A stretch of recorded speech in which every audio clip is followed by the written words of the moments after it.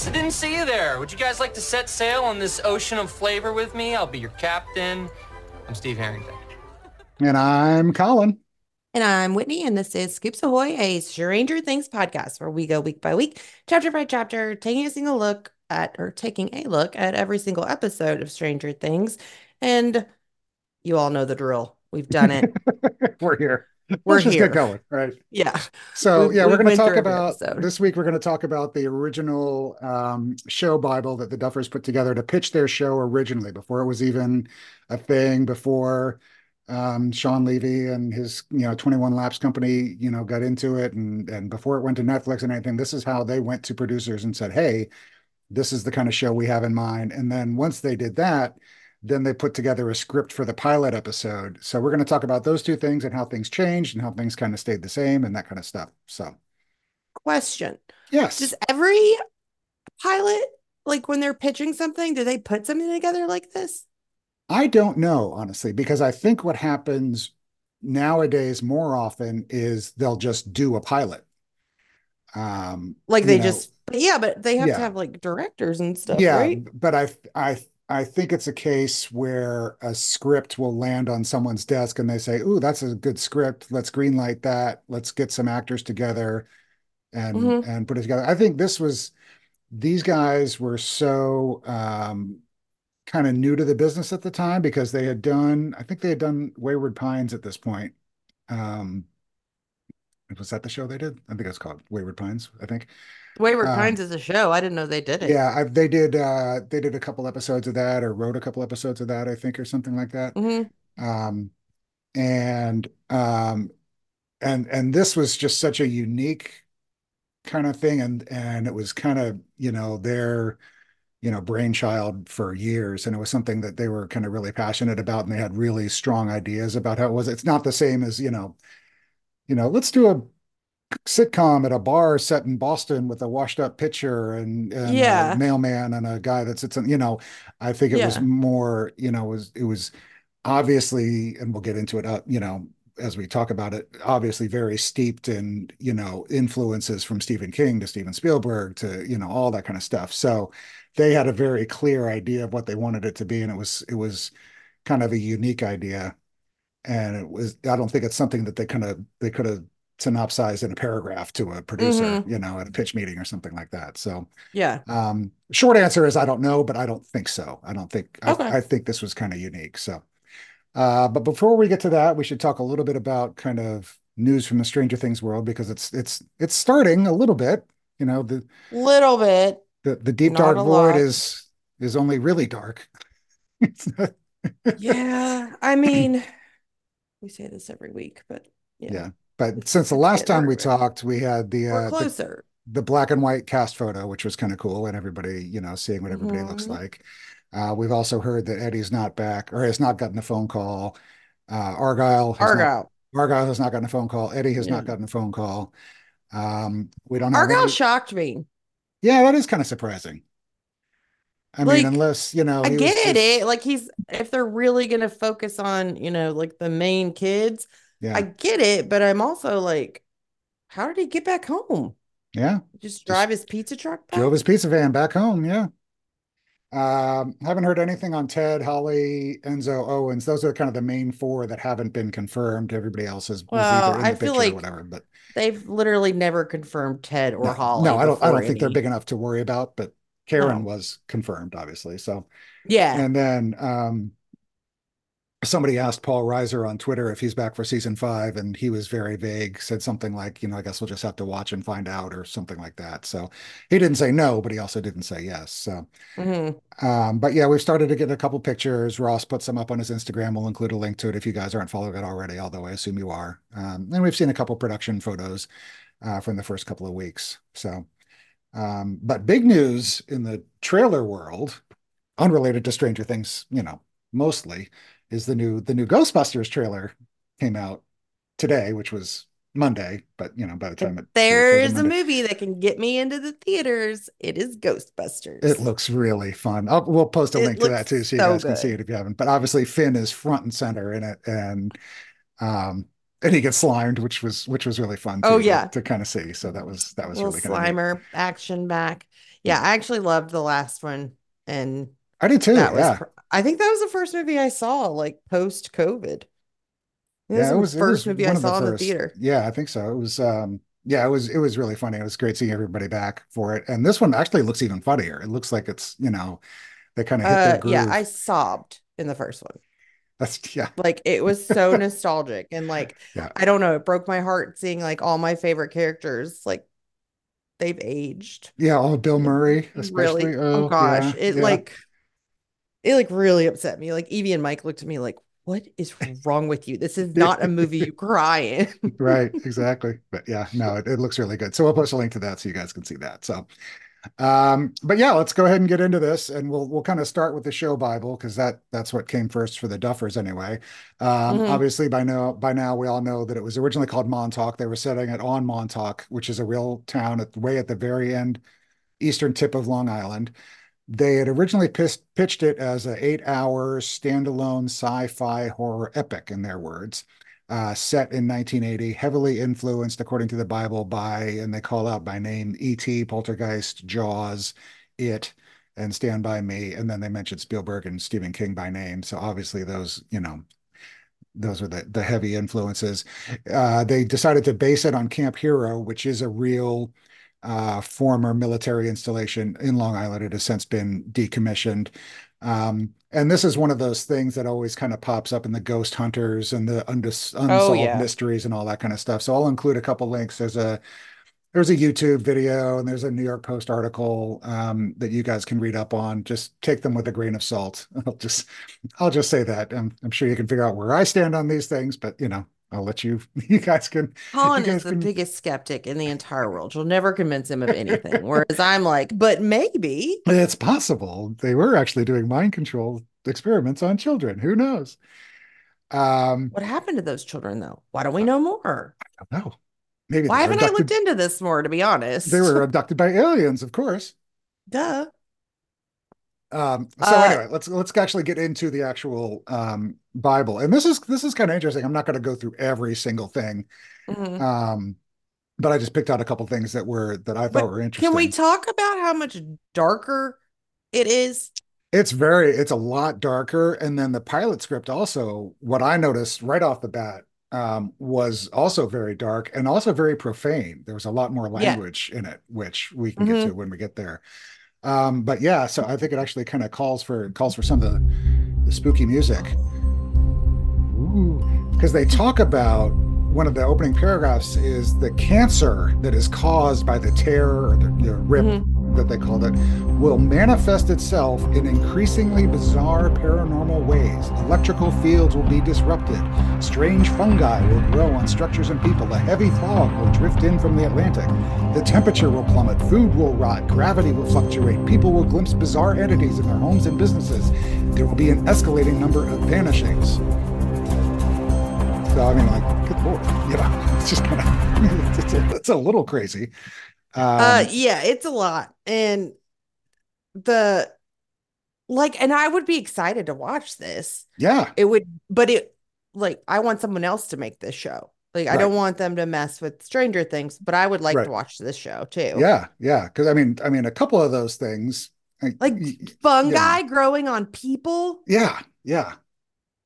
Like, and then you see like things in your like this show would be terrifying. Oh, it would be, yeah, very It, much more horror, and I don't mm-hmm, think at all as focused on the nostalgia because I didn't really get mm-hmm. that sense actually, even reading the pilot script, No. that they were really kind of playing up the whole nostalgia. And I know a lot of that comes with the set decoration and the costumes and that kind of Mm-hmm. stuff. And we don't really get too much, thoughts about the music. We'll get to that when we get there. But yeah, it was a much different show.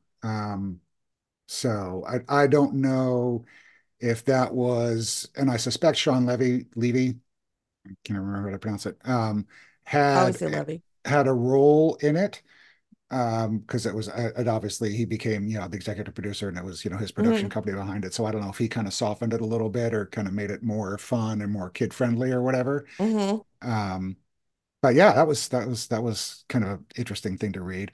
And then they talked a little bit about the casting. They were envisioning either Ewan McGregor or Sam Rockwell for Hopper. It kills me. No Yeah, way. neither of them. and then either Naomi Watts or Marissa Tomei for Joyce. I mean, Um, maybe Marissa, if it was set in Long yeah, Island, because it was a I Long could see Island that. thing. But yeah, Yeah. But otherwise, absolutely not. yeah, Neither of them. yeah. Then they go on to say the horror in Montauk is supernatural but rooted in science, dark matter, black holes, wormholes, alternate universes, string theory. We want to use the mathematics of theoretical physics to ground our horror in reality.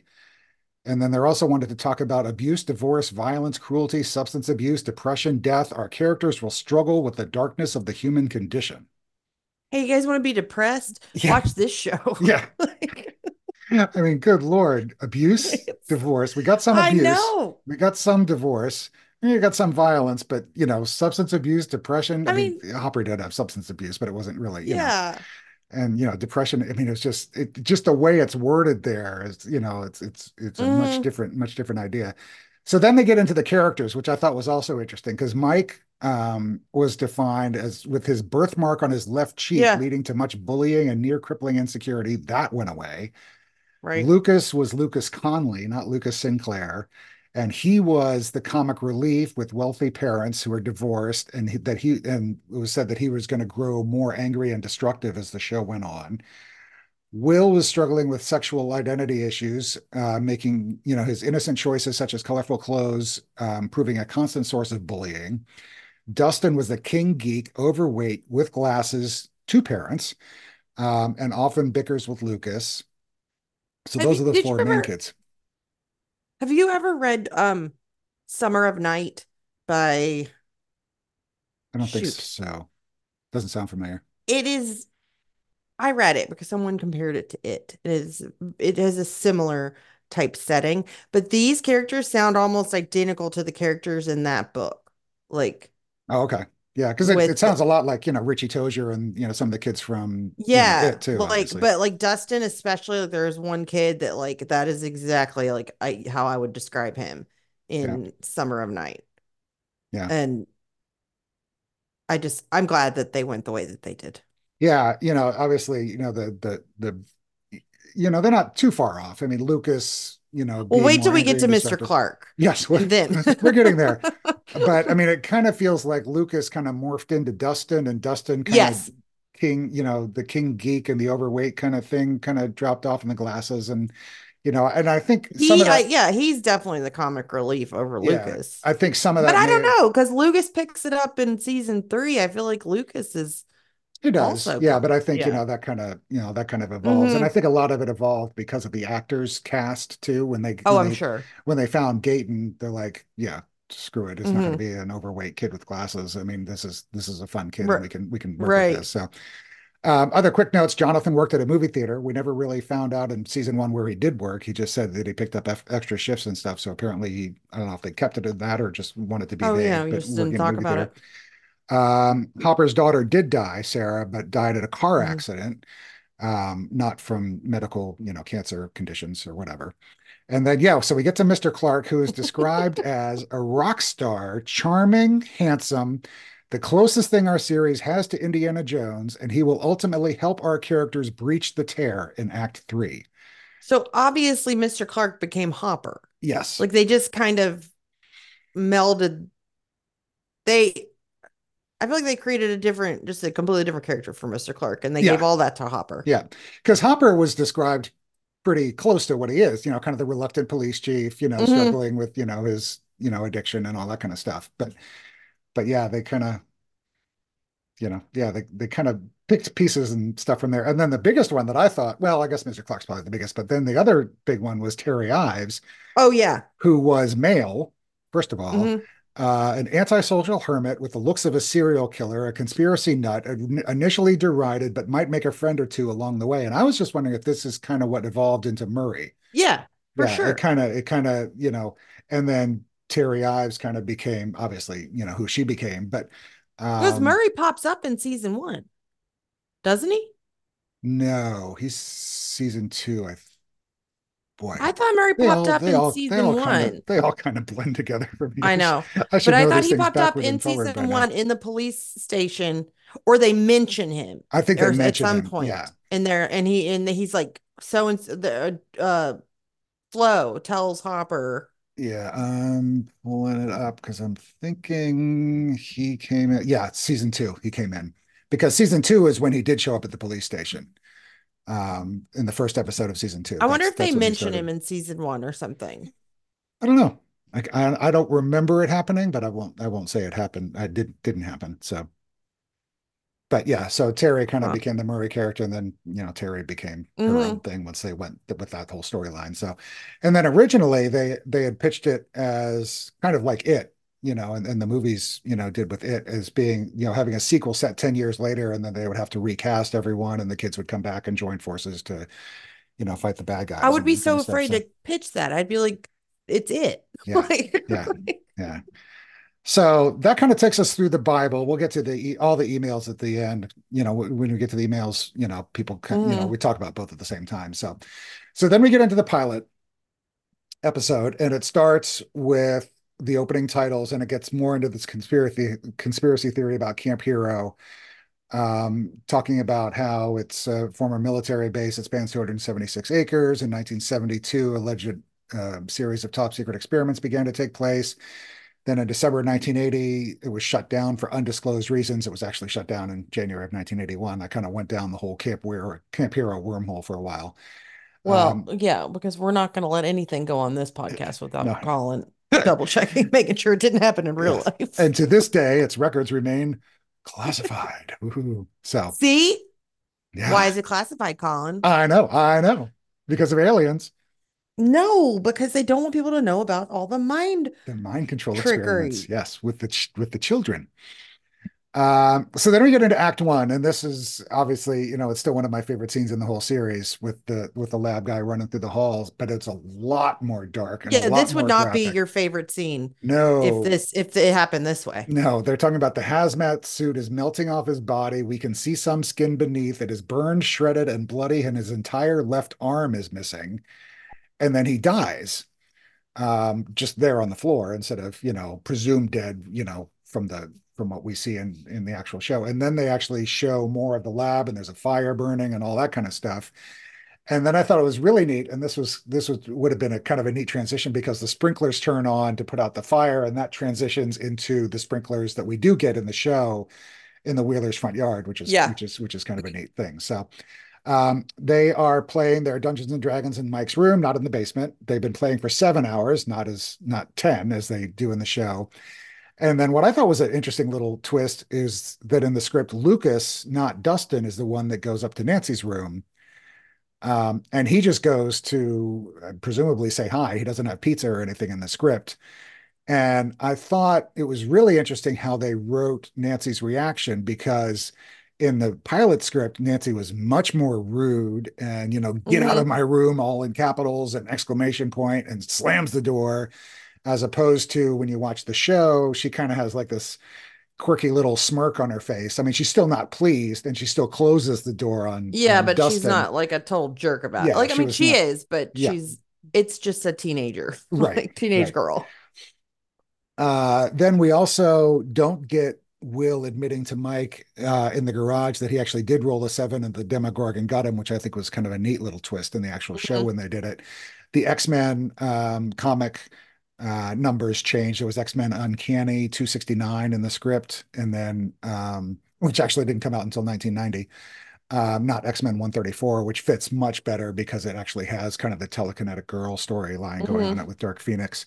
And then there was just a whole bunch of stuff throughout that was just because of the setting. Will is rushing up the dunes back to his house as opposed to rushing through the woods. And there's a lot of, sand and beach and all that kind of stuff just because of where it takes place. Yeah. Um, and then the whole bit with the Demogorgon chasing Will actually sees the Demogorgon walk into the shed. It doesn't kind of appear behind him and, turn around and he's just sitting there staring at him. And then his ears start bleeding, his nose starts bleeding. So it's a lot more violent, a lot more graphic, and a lot more bloody kind of right off the bat. And that's coming right out of the whole lab scene. So that is Act One. And I also thought it was kind of interesting that they kind of split it into the acts in the pilot episode because it was just going Again, to I be, was like, is an this how hour. everybody pitches shows? So Yeah. I just went with it. I was Yeah, like, I oh, don't, I okay. don't, I don't think that is because I think they would just normally switch, locations. Hmm. They would go from the house to the beach to the, whatever. So then we get into Act Two, which is where, and that's where that's where the opening credits happen between Act One and Act Two. So then we get to Hopper. They say he's living in a shack-like house, which I think may have kind of transitioned into his cabin eventually, as opposed to the Which trailer that why he's living in does now. Hopper have two houses? Yeah, the little shack in the woods and the mobile home. Yeah, Yeah, he's got his cabin. Like, yeah. Maybe he's hunting. He likes hunting. He's got like a little deer maybe, but camp he or takes something. his Yeah, lady friend to the cabin. yeah. So, they have a picture of his family with him and his wife and Sarah, as opposed to the drawing that is the first thing we see when we get to his house. And then the alarm is what wakes him up in the script instead of, the dog barking, like in the show. Then we go to the buyer's house, and this is where you kind of start noticing the language right off the bat. There are actually 9 occasions of the F-bomb word in the Which script of people saying it. which is so much more. It just reminds me of Marissa Tomei, like Yeah. in Oh, totally. Yeah. what is the And movie then that she's in where she's the lawyer? my cousin Vinny. Yes, Yeah. And it's not until season 6 of season 3, episode 6, where Billy says where it. Billy says it, that we get the first F-bomb in the actual series. So, I mean, it was a whole 3 And seasons later till we get our first I one. don't even remember when he says it. Like I Yeah, know, it was something, it was like, I'm gonna effing, I keep thinking "got you like a fish," kind of like Scream, but it's something along those yeah, lines. Um, Joyce is described as being in his late 30s. Hopper is described as being in his early 40s, which would kind of that's the make, same, right? well, I don't know, because I kind of got the impression they were in the same year at school. Um, Oh yeah, that's a but good point. Oh, maybe you're not. right. Yeah. And then we go to middle school and we have the bullying scene with Troy and those guys, and they're obviously making fun of Mike's birthmark as opposed to the whole frog face, toothless, midnight thing, which wasn't mentioned. And then there was like a really quick little bit where Mike sees and is all googly eyes over Jennifer Hayes, Which we who, get mention of Jennifer Hayes. as we meant, yeah, she's the cute little blonde girl at the funeral that is planning Hmm. for Will. So they kept her character in there, but as opposed to Mike doing it. Then we switch to the high school. Nancy pulls up in her car in the script, and she is listening to radio static or radio, and it's Queen's Crazy Little Thing Called Love. And this was really interesting too, because there were only 2 songs mentioned in the pilot script. One is that there, Crazy Little Thing Called Love by Queen is playing on her radio that becomes staticky. And then Call Me by Blondie is mentioned later as playing when they're on the beach party later, but those are the only songs that are mentioned in the original script. She goes into the bathroom with Steve after he drops her the note in the locker, and she asks him if he's been drinking, which is a whole new kind of twist. Like at school, Yeah, like that morning when she goes into the bathroom, she's like, "Oh my God, Steve, Steve. have you been drinking?" Yeah. And then he invites her to the bonfire as opposed to, deciding on doing a study date later, which was also interesting. So Or is not his weird house with the heated pool in November. exactly. It was a it was a weird beach in November. If I ever talk to the Duffers, I'm gonna have to Yeah. ask them How did you do that and why? why. I'm gonna Yeah, say, yeah, why was there a pool? Why was it open right. In November in November? in Indiana. Yeah, no. So we get to the police station, and Flo is telling Hopper about all the things that have gone on in the night, and that dialogue changed a little bit. And then she added a line also about how Terry Ives called again, yammering about some more activity at last night at Camp Hero, I swear there is a line like that about Murray at some point, and I want to say it's season one. I'll mentioning have him to by look it up. name or Yes, just the because I mean I have all the scripts here, so I mean I can just kind of search for we his can look name at and it later. It's not that see. important, but I swear. And I don't even Um, know if she says for sure his name, but I remember thinking, oh, like, oh, that was a weird tie-in. yeah. But yeah, I'll look in a second while we're doing that. And then, much to your dismay, I'm sure, the line is not included in the original pilot script. Mornings are for coffee and contemplation. Chief, she's Coffee and contemplation. Flo. Yeah, not there. I feel like he ad-libbed that. I want to say he came Yes. up with that. on his own. I would, I And would, that is I the would buy that too. genius of David Harbour. I'm gonna go with it. So yeah.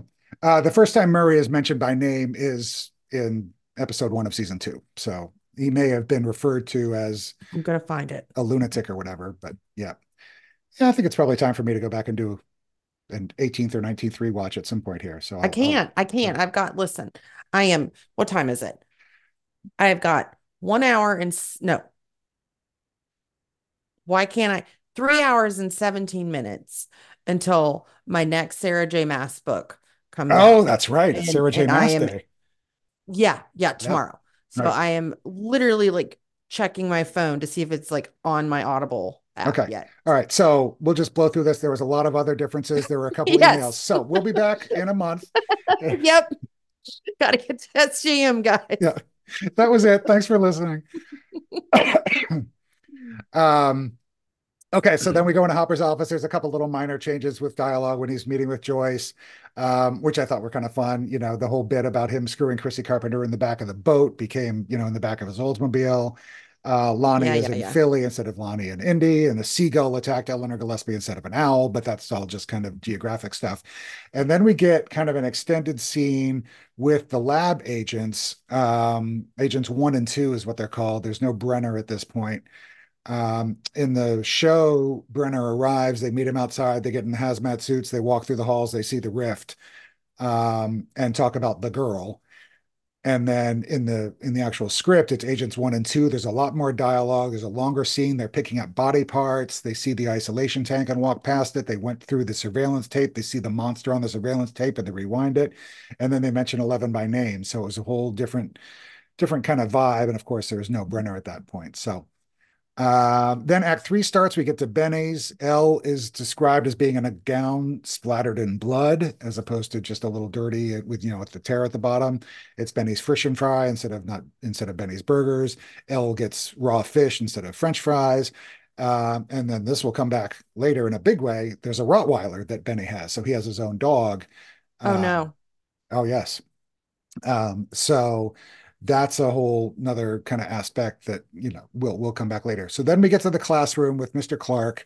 There's no bit about the Heathkit ham shack, so there's no talk of, you know, do you eat kangaroos for breakfast and all that kind of stuff. They're just talking about Cosmos and Carl Sagan, and that's when the principal comes in and says he needs to talk to the boys. So yeah, there's no radio at this point. There's no Hawkins AV Club, any of that kind of thing. Then we go back to Benny's. There's no Castle Buyers flashback scene. Remember when Joyce comes and says she has the poltergeist tickets and says we're out of gas to get in? Yeah. That whole scene is not there. And then Benny, to kind of report Elle, calls Flo first and then, you know, calls social services. And then Elle is annoyed by the squeak of the door as opposed to the squeaky fan. And then there's no scene in the show. There's the scene there where you have the surveillance, the people in the headphones listening to all the phone calls, Mm-hmm. and that scene's not in there. That's when she's calling Lonnie, so that scene's gone. And then in the next scene, Hopper gets to the buyer's house to kind of help look for Will. He sees that the rifle is missing. He sees the fingerprints and kind of the sawdust on the workbench. Then he hears the growl. Hopper actually sees the Demogorgon in the shed. His ears start bleeding. He gets so freaked out, he opens his bottle of pills and empties them on the ground. And then What would that do? we see, I think, I don't know, he was like, maybe the drugs are making him a little bit Oh. loopy, so he's getting rid of his drugs. And then we see black mold on the wall and it's spreading and that whole thing. So that's a much darker and a much more different scene with Hopper actually seeing the Demogorgon right off the bat, Yeah. which, you know, kind of takes away all of the mystery and what is going on and, you know, that whole thing. So then we get to Act 4, which starts in the Wheeler house. And I was very happy to see that this is still here. I hope you're enjoying your chicken, Ted. Yes, that line. Yes, let's. I hope you're enjoying your chicken, Ted. So that line was in the script and made it to the show. So that's good. Then we get into the woods when they're looking. We find out that Hopper was the class of 58, which is where it kind of tracks with where we knew. And Clark, Mr. Clark was in the class of 62. So they never went to school together, but, you know, so we know that. And then we get back to the Wheeler house. And instead of Steve shimmying up the drain pipe as Mike's leaving to go look for Will, Nancy is sneaking out because she is going to the bonfire on the beach. So we don't get that whole we don't get the whole strip studying, scene and all that kind of stuff. But first, we get back to Benny's, and Elle reads Benny's mind and notices the tattoo on his arm that says Tommy and knows that that is Benny's brother. So she points to it and goes, "That's your brother." And then Executioner Connie Fraser walks in and also kills the And this is Rottweiler. why, if it had gone this way, I would never have watched it. Yeah. So we would have lost Whitney 20 minutes into the whole show, and we would never Yeah. even be here, people, because You guys wouldn't even have this Nope. podcast. So be thankful that they changed it and the dog didn't die. And then I thought it was also interesting that Elle throws the door at the agents and they are just rolling on the floor in pain as opposed to killing them, which is what it looked like, very clearly what she looked like she did in the show. Yeah, like So, why'd we cut back there? yeah. So and then we don't have the scene that is in the show about the kids, arriving to Mirkwood at first. So then we kind of wrap things up with Act 5, and that is pretty much entirely the beach party. Barb has been abandoned. Nancy and Steve have sex right there on the beach. So they're not doing, as I mentioned, the strip studying in a room. Barb goes back to her car. She hears the radio static, the window shatters, and she disappears. Then before we go back to there, we get, which I thought was a cute little moment, of Jonathan riding up on his moped back home Not to the the buyer's house. moped. Jonathan arrives on his moped, and then in parentheses it says "vroom" in all caps, which I just Oh, thought no. was really funny. And so then the show ends right after that with the Will phone call. When Joyce answers the phone and she kind of hears Will through the phone, and then the kids see Elle in the woods, and boom, that's where the show ends. But the script goes back to the beach. We see Barb with her ears and nose bleeding. There's nobody else there, and it's kind of described as kind of a weird situation where she can kind of hear things and kind of see things, but nobody's there. So that's obviously a precursor to the Upside Down. Upside down. And then she sees the Demodog walk by on all fours, or the monster walk by, one of which is on all fours. Then we get to Mirkwood, and Elle is racing right at the kids, and they see her, and then there's the low growl and the rumble and all that kind of stuff. And then we also see that Mike and Joyce and Jonathan and Hopper all also hear the growl. Then the camera zooms out, and then you see Camp Hero, and then you see a blue light flash, and that's where the script ends. So not a That makes whole me lot of think big that- differences, but certainly enough that, it's kind of But fun. that makes me think that the show was going to operate in the Upside Down for the rest of that season. Certainly more than it did. Yeah. I think, having Barb there, very early on, before it's even explained by the kids or any of that kind of stuff. Yeah. And we would have had to see, what happens with, Shepard and all that kind of stuff in the subsequent episodes. But yeah, I think, it was going to be a much more darker show, a much more violent show, a much more bloody show, a much more profane show, and a much more bigger picture conspiracy theory and craziness with growls and rumbles and blue lights flashing and all that kind of stuff. Yeah. And I feel like they went the right route because Yeah. that would have isolated a lot of their audience. Oh, I think so too. Yeah, absolutely. So any other general thoughts, or do you want to just go right into the emails, or? Let's get into some emails. Alrighty. Okay, I'll take the first one. It is from Nathan. Nathan says, "Hello, strangers. I love seeing the original vision and the similarities and differences. It just makes you realize how amazing the writing is to be spot on with some of the characters they created so early on. It is also interesting if you look for it, you can see a lot of different ideas or themes in a character that weren't necessarily discarded, but were switched to different characters, i.e. Lucas and Dustin switched, who looks in on Nancy or who gets bullied. Lastly, please announce another Zoom time. Thanks, Nathan." Yes, Nathan. Well, Nathan, it's Nathan in the has works. been very persistent, and Nathan will be happy once we get to the end of this episode. So Keep stay listening, tuned, Nathan. and we'll get there. So, all right, next one's from Ellie. Hey, Colin and Whitney, how are you? I'm good, although I've got end of terms exams. I don't really have any news except that in March I'm going on a school trip to Athens and another city, so that's going to be fun. Okay, the show Bible and pilot episode. That was so interesting. Like, what do you mean Lucas Conley? Erica Conley? No, thanks. Also, I'm so glad we didn't get that scene with Lucas looking into Nancy's room and that conversation afterward. I much prefer Dusty Bun's pizza scene. And speaking of Dustin, I noticed he actually did have a father originally, so I wonder what happened there. And Barb just sitting in the car and getting taken? Yes. There's a lot of like, is it conjecture? Am I using that word correctly? Sure. About Dustin's father.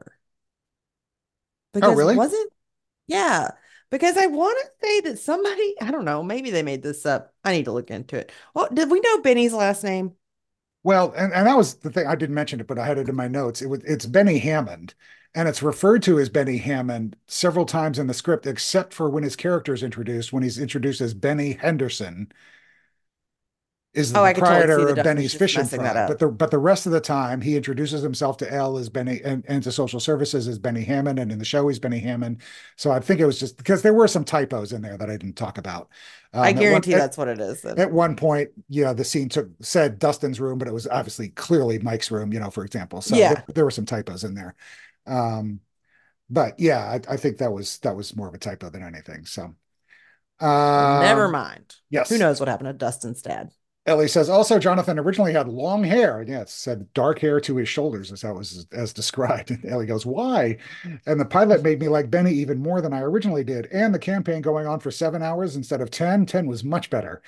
Also, what's a Long Island accent like? I don't have a clue, and the pilot said Joyce had a strong one. So I went through and I Mm, looked, and I'll post a link to this too. But here's Long Island accent. When I'm out of New York, they know exactly where I'm from. Coffee. Water. Mall. Talk. Mother. Water. Coffee. Coffee. Coffee. That's an interesting one. Long Island people like to drink coffee, shop at the mall, walk their dog, and swim in the water.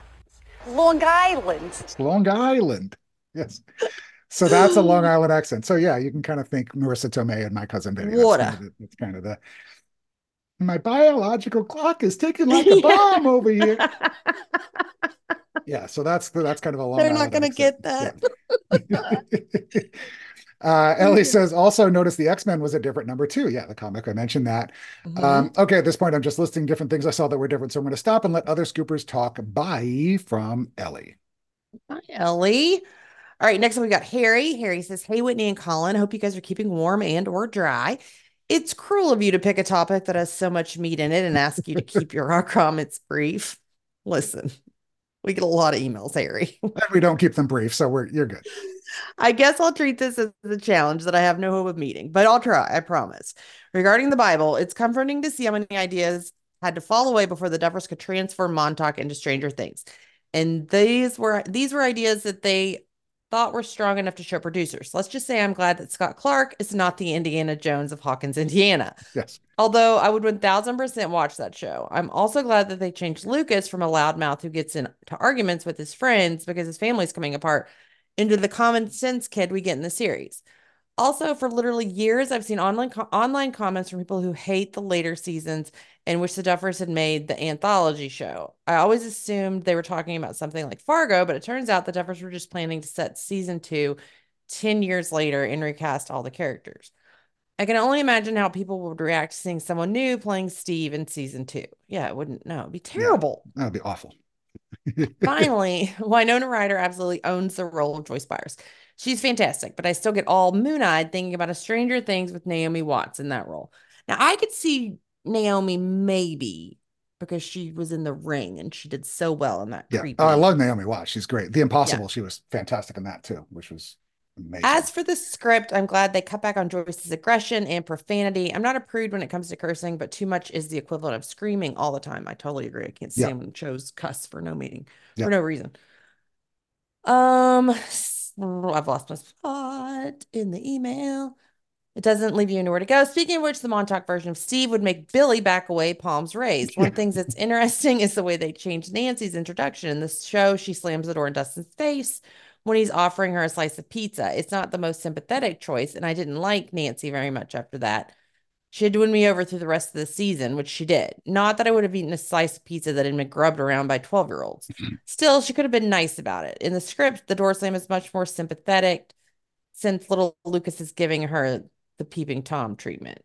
They kept the slam, but changed the reason for it, making the kid more likable and Nancy less. Harry, she was a teenage girl. She did not want to mess with her brother's Yeah, friend. I kind of took it exactly the other way, actually. I like Nancy more in the show than I did in the script. I thought, Yeah. yeah, because she was just so rude and so loud, which is understandable. But it Yeah. was like slamming the door and get out of my room or whatever she says or Yeah. something like that. So yeah. She's 100% that's how my brother and his friends would have treated me and my friends. Oh, Like, sure. she doesn't really come full circle with that moment until the snowball 2 full seasons later. Smart choice. Thanks for doing the show. Best, Harry in Seattle. Thank you, Harry. Next one is from Eve. Hey, Colin and Whitney, I'm back and thank you for the birthday wishes. Much appreciated. Right. First off, my Stranger Things haul from Christmas and my birthday. I got the Eddie Funko Pop, the one with his guitar and the upside down, and it's so cool. I also got season 4, episode 111, a color change season 2 glass from the arcade, and a Hellfire Club graphic light for my room. Other presents included pretty much every book by Veronica Roth, which is amazing. She's literally my idol. So fantastic to have all her books. She sent pictures, so we'll post a link to those on the socials so you guys can see Eve's Christmas and birthday haul. And then she says, Spain was amazing and the New Year's party was wild. I'll attach pictures of those. We'll also include those. Right now, I'm caught up on 2 months. Right now that I've caught up on 2 months onto the episode, one of the many changes that stood out to me with the show Bible and the pilot script was the fact that Brenner didn't actually exist. It was just nameless agents tracing 11, which I think is crazy. When someone says Stranger Things, everyone's minds go to the lab first, and the people say, "Oh, is that the show with the girl in her lab and her dad?" To think that we could have had Stranger Things with multiple Brenners chasing Elle is totally wild. Admittedly, I'd be curious to see how they did her backstory, though, with 10 agents instead of one. Yeah, maybe there's an agent for every kid, so there have been like 13 agents. Yeah. An honorable mention to the fact that Steve Harrington was barely mentioned in the Bible, and maybe we'd never even gotten to meet him. Yeah, it says in the Bible, Nancy's first fling with Steve, a popular teen, leads to heartbreak and humiliation. So there's no real Well, Steve guarantee was that. never supposed to last in the show. Yeah, right. Either. So, I mean, that wasn't really, they didn't really change that. Joe Keery came in and was like, wait a second. Yeah. You guys are going to I'm love cool. me. Make the show around me.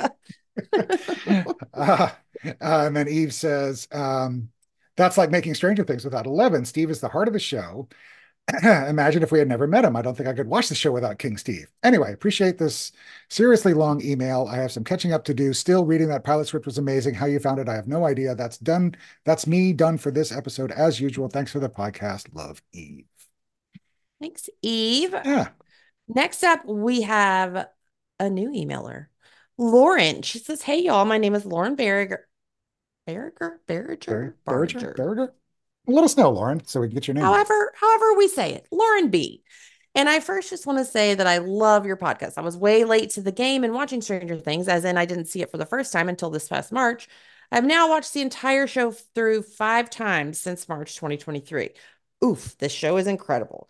Easily in my top 3 of all time. I wanted to write you because as I was watching the show, I personally started to notice some parallels between Stranger Things and the Harry Potter series. I'm a huge nerd and love both franchises a whole lot. I'm not sure if y'all are Harry Potter fans. Lauren, I used to go to the midnight book releases for Harry Potter. Like I would wait in line outside at a bookstore like to get my Harry Potter fix.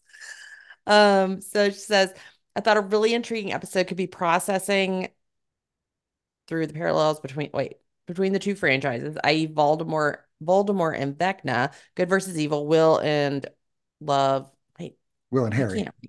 Will and Harry, and how each have a connection to their respective antagonists. Overarching themes of love / friendship / loyalty / sacrifice, etc. A sword being used to destroy a monster, drawing on past memories to access power, etc. You could also consider talking through some differences, i.e. 11 escaped a life of being forced to use their supernatural powers, while Harry escaped a life where his powers were suppressed and unknown to him. Regardless of it, if an episode like this would be up your alley, I just wanted to say thank you for all your hard work you put into your podcast. When I'm listening, I feel like I'm right there in the room with you guys, laughing, chatting, processing, and theorizing, of course, while enjoying some Scoops Ahoy ice cream. Your pod is a blast, and I'm already stoked for more content as we barrel towards season 5. Also, I forgot to mention I live in Louisville, Kentucky. You're so close to me. Yay. Whitney, that's wild to me. Your husband biked across Louisville as a young boy. So listen, wait. This reminds, and she says also my youngest sister is a sophomore at UK in Lexington. Well, that's cool. That's amazing. Nice. But the other day we were sitting there and we're sitting downstairs and Mike and I were watching Clash of the Titans. And I Okay. said, I remember seeing the original one when I was little. My brother used to love it. And Mike said, I think that was the first movie I saw in the theaters by myself. And I was like, what? Like solo by himself or like without adult supervision? Him and his friend. That movie came out in like, I don't know, we have to look. It's like 78, 79, I think. Something like that. Yeah. Mike was born in 1974. So I was like, I feel like your 1981. parent, 81. okay. So he would have been 7. I was like, Yeah. I feel like your parents wanted you to get kidnapped. Yeah. It came out, yeah, June of 1981. Which means he would have been 6 Yeah. at the time, not even 7. And him and his friend biked to a movie theater, bought their tickets, and went. Can you imagine? Okay. I'm like, were the ticket takers not like, where's your parents? Yeah. Like, No, it wasn't R, but yeah. Yeah, I get what you're saying. Yeah. so yes, Yeah. thank you, Lauren. I cannot wait to show my husband this email. There you go. Cool. All right, so that does it for emails from the episode. We had a couple last minute kind of unrelated to the Bible and script emails we'll go through, and then we'll talk about what's coming next. Yeah, so first up, we've got Cash. They say, hi, my name is Cash, and this is a stupid thing, but I wonder if the Duffer Brothers are going to come out with some more series on more weird stuff that's happened. Stay a Stranger Thing. Well, they're doing, those are your notes. So they're doing Yeah, they're Talisman. doing the Talisman They already did Death adaptation. Note, Yeah. and then the Um, Stranger Things and then play. whatever the Stranger Things spinoff that Finn Wolfhard has figured out, but none of us have yet, but we assume is the anime or whatever And thing. if they really did do Wayward Pines, that's the first 2 seasons are good. Then it really falls off. But I mean, Yeah, it's let a me good. check that because I could have sworn they had a role in there somewhere doing it. I never watched it, but I know I thought that they wrote an episode or let's see, wrote. Let's see, they wrote episode 5, 6, So it's 9, that and show's based on 10. a set or a series of books by Blake Crouch. Okay. Yeah. They co-wrote a couple episodes with Blake. They never directed an episode, but they did some writing for it. They wrote like 4 or 5 episodes, I think. So yeah. Yeah, I mean it was and the Blake Crouch, he's got some really good books, and the first couple seasons are really good. So, and they're Okay. very supernatural government experiment type things. Okay, cool. Yeah, I got the idea it was kind of Twin Peaksy, but I never watched it for whatever reason. So Sort of. It really fell off in the second season. okay, yeah, but it got canceled and then it went away. So all right, last Yeah. email is from Quinn in New Hampshire. Ahoy, Colin and Whitney and all scoopers at sea. Sorry I didn't take the time to read the Montauk materials this past month. I'm afraid I may only be part nerd, but rest assured I have plenty of old business to tackle. First, something has stuck in my head since I first listened to your episode on season 3, episode 8, The Battle of Starcourt, since you originally posted it 2 years ago in January of 2022. God, have we been at it for this long? Now seems as good a time as ever to bring this up. You suggested that the Todd father was a Chrysler LeBaron, but it was not. It was actually a Cadillac convertible. And you had wondered why Steve was so taken with the car since he drives a BMW. I don't know how well or how popular BMWs were back in 1985, but the Cadillacs were definitely top of the line. And if Steve knows anything about cars, he would have known it had a much larger and much more powerful engine than his BMW, which is probably also why he thought it could make it all the way up to Weathertop. Not sure why that piece of information stuck with me, but I did. So I guess I'm a real nerd after all. Also, from the same pod app, you talked about Petey the Mall Cop. Remember, Steve mentioned something about how is Petey the Mall Cop going to repel in and save everybody, and we were questioning if that was a real person or not.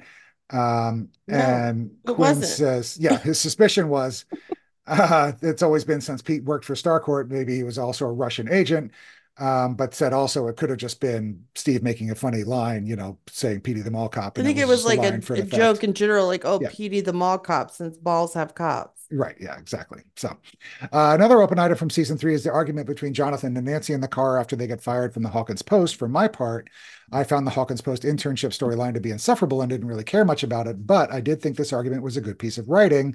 Nancy has it rough being a woman in a man's world, and Jonathan on his back foot economically, so it would have been more difficult for him to bounce back from the situation. It was a great piece of character exploration in the midst of an otherwise tedious plotline. Kudos to the Stranger Things writers.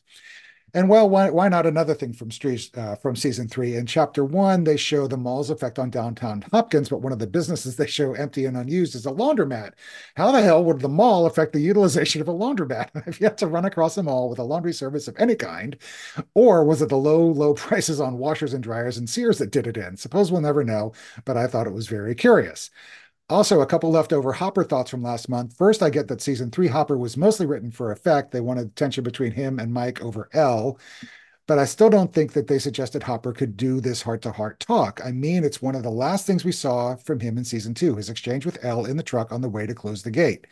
He is perfectly capable of getting into the emotional weeds with her. Then again, perhaps the new teenage Elle with a boyfriend made it more difficult for him. I don't have kids, so I don't have that frame of reference, but if my sister in her teenage years is anywhere near within the bell curve of teenage girls, I suppose I could believe that. Regardless, if Hop's letter at the end of the season is a trade-off for his enduring misrepresentation of his EQ, I'd have to admit it was definitely worth it in the long run. Second, and I suppose this also goes with the questions we want answered up from November, who is the chief of Hawkins PD in season 5 going to be? Do they fire Powell and give the badge back to Hop? How the hell do they explain Hop's reappearance after dying in the Starcourt fire? That was already a flimsy, clever story to begin with. But since there's a gaping hole in the center of town now, I suppose Hopper strolling back into town is the least of their potential inflow leaks. So that brings me full circle. Who's the chief of police going to be? Is Hopper just going to go rogue Powell and be Batman to be Chief Powell's Commissioner Gordon? I look forward to seeing how it works out. It's going to be Powell, because it's a lawless land at this point. It is. There is no law. Makes the Badlands look like civilization at this point, right? Exactly. We're talking Mad Max. Right. And then he says, finally, just a couple more bits of music that, going back to our 80s music episode, he said he wanted Ordinary World by Duran Duran. But I won't cry for yesterday. There's an ordinary world. Somehow I have to find. Quinn says the chorus fits with both trying to subdue the upside down and find an ordinary world and Eleven's search for a normal, ordinary life. Next, he says, Love Reign Over Me by The Who.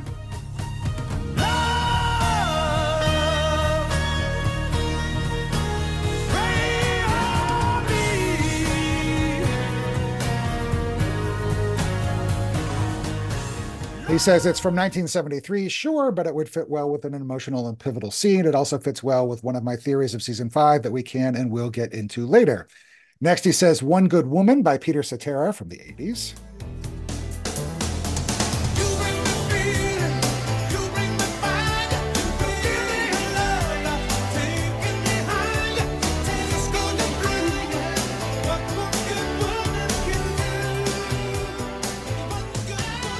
He says, I'm not sure this needs explanation. It just goes to prove what One Good Woman can do. Yeah, but it came out in 1988, so, but, they're kind of fluid with times and stuff anyway. Mm-hmm. Next, he says Venus by Bananarama, which was a big hit in the 80s. She's got it. Yeah, baby, she's got it. I'm your Venus. I'm your fire. Your desire. Like the guys in the Saturday Night Live skit. When that song what is out, love? What year did that come out? Venus. I thought you'd have it right in front of you. You don't have to look I think it was like 85, 86. Okay. So I was like 6 years old the first time I ever heard that song, and I can remember playing it in my Walkman, like the yellow. I would put my headphones on and I would like strut down our hallway because I didn't know what it meant. The school hallway or your house hallway? No, my house hallway. Okay. Because I was like, I don't know what this song means, but it makes me feel like I am hot stuff. Yeah. And so I am going to strut up and down this hallway like I am somebody. There you go. Then Quinn says, do I really think any of my song suggestions over these last 3 months have a shot appearing in season 5, which is supposed to be straight out action? As Enzo might say, I give it 1,000 to 1. But the music is in my wheelhouse, so I could keep doing this all year. And he also asked, and I forgot to actually put these in the Spotify playlist, and I'll put his ones from last episode in there too. Oh, so yeah. We'll put those in. Then finally he says, also, since Colin is such a huge NXS fan, I expect he's heard Bonnie Raitt's cover of Need You Tonight. Yes, I have. So slide over here and give me a moment. Your moves are so raw. I've got to let you know I've got to let you know you're one of my kind. I mean, if you're going to cover a song, that's a good way to do it. It's not as good as the original, obviously, because I'm a huge it's NXS fan, alright. but yeah. Catch you later, dinguses, says Quinn. Fair winds and following seas from Quinn in New Hampshire. And that does it It does it for this for this episode. week. So, yeah. For this episode. Maybe Whew. forever. I don't know. I'm just kidding. We'll be back. I'm just tired. Long week, long month, long couple Yeah. years. Yeah. And why does January seem like it's like 8 years long? Oh, I know. It just takes forever, doesn't it? February Yes. does too. Yeah. February is always so cold and so miserable. So, Yeah. It is. okay. So we will be back on February 29th, Leap Day. So that should be easy to remember. And we're going to go back to our influence episodes. And we're going to talk about how Stephen King's body of work have influenced. We actually already talked about it up at the top of this episode. So everything from Carrie to Firestarter to It to Stand By Me to all of those things, they're all available on streaming platforms. Some are free, some aren't. And I'm sure you guys have seen a lot of them already anyway, or at least familiar with the story. So get us your emails on how you think Stephen King's stuff influenced Stranger Things by Sunday, February 25th. And we will get those on and ready for the big Leap Day show. So woo! But bigger news, I'm assuming. All right, Nathan. Yeah, here you go, Nathan. We're going to try to do or gauge the feasibility of doing another Zoom episode. So our thought is last time we did it kind of in the evening, which cut out pretty much all of Europe. Yeah.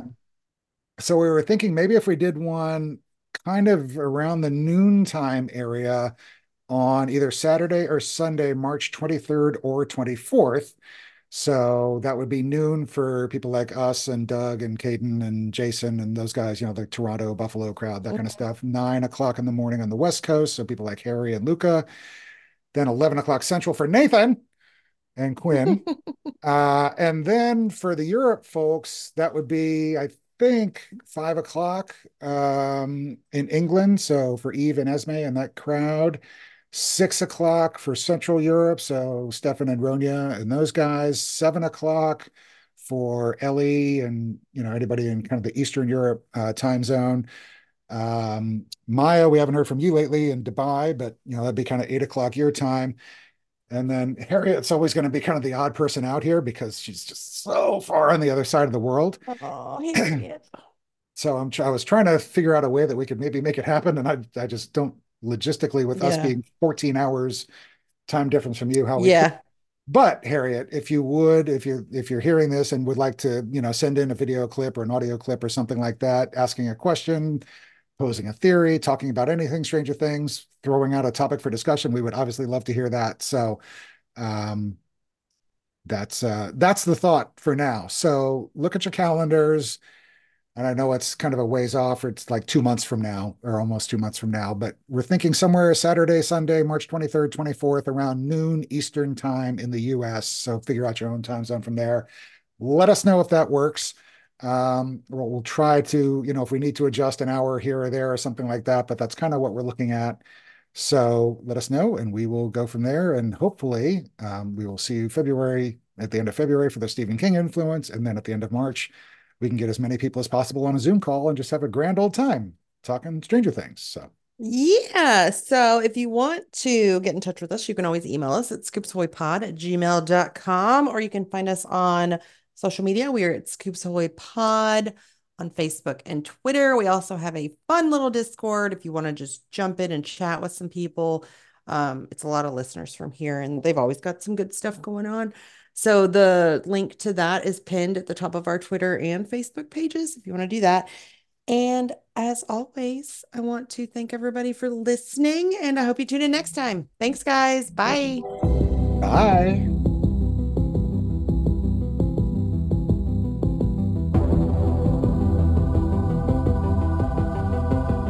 Stranger Things audio clips and official score are the property of Netflix. Incidental music by Blue Mount Score from Pixabay.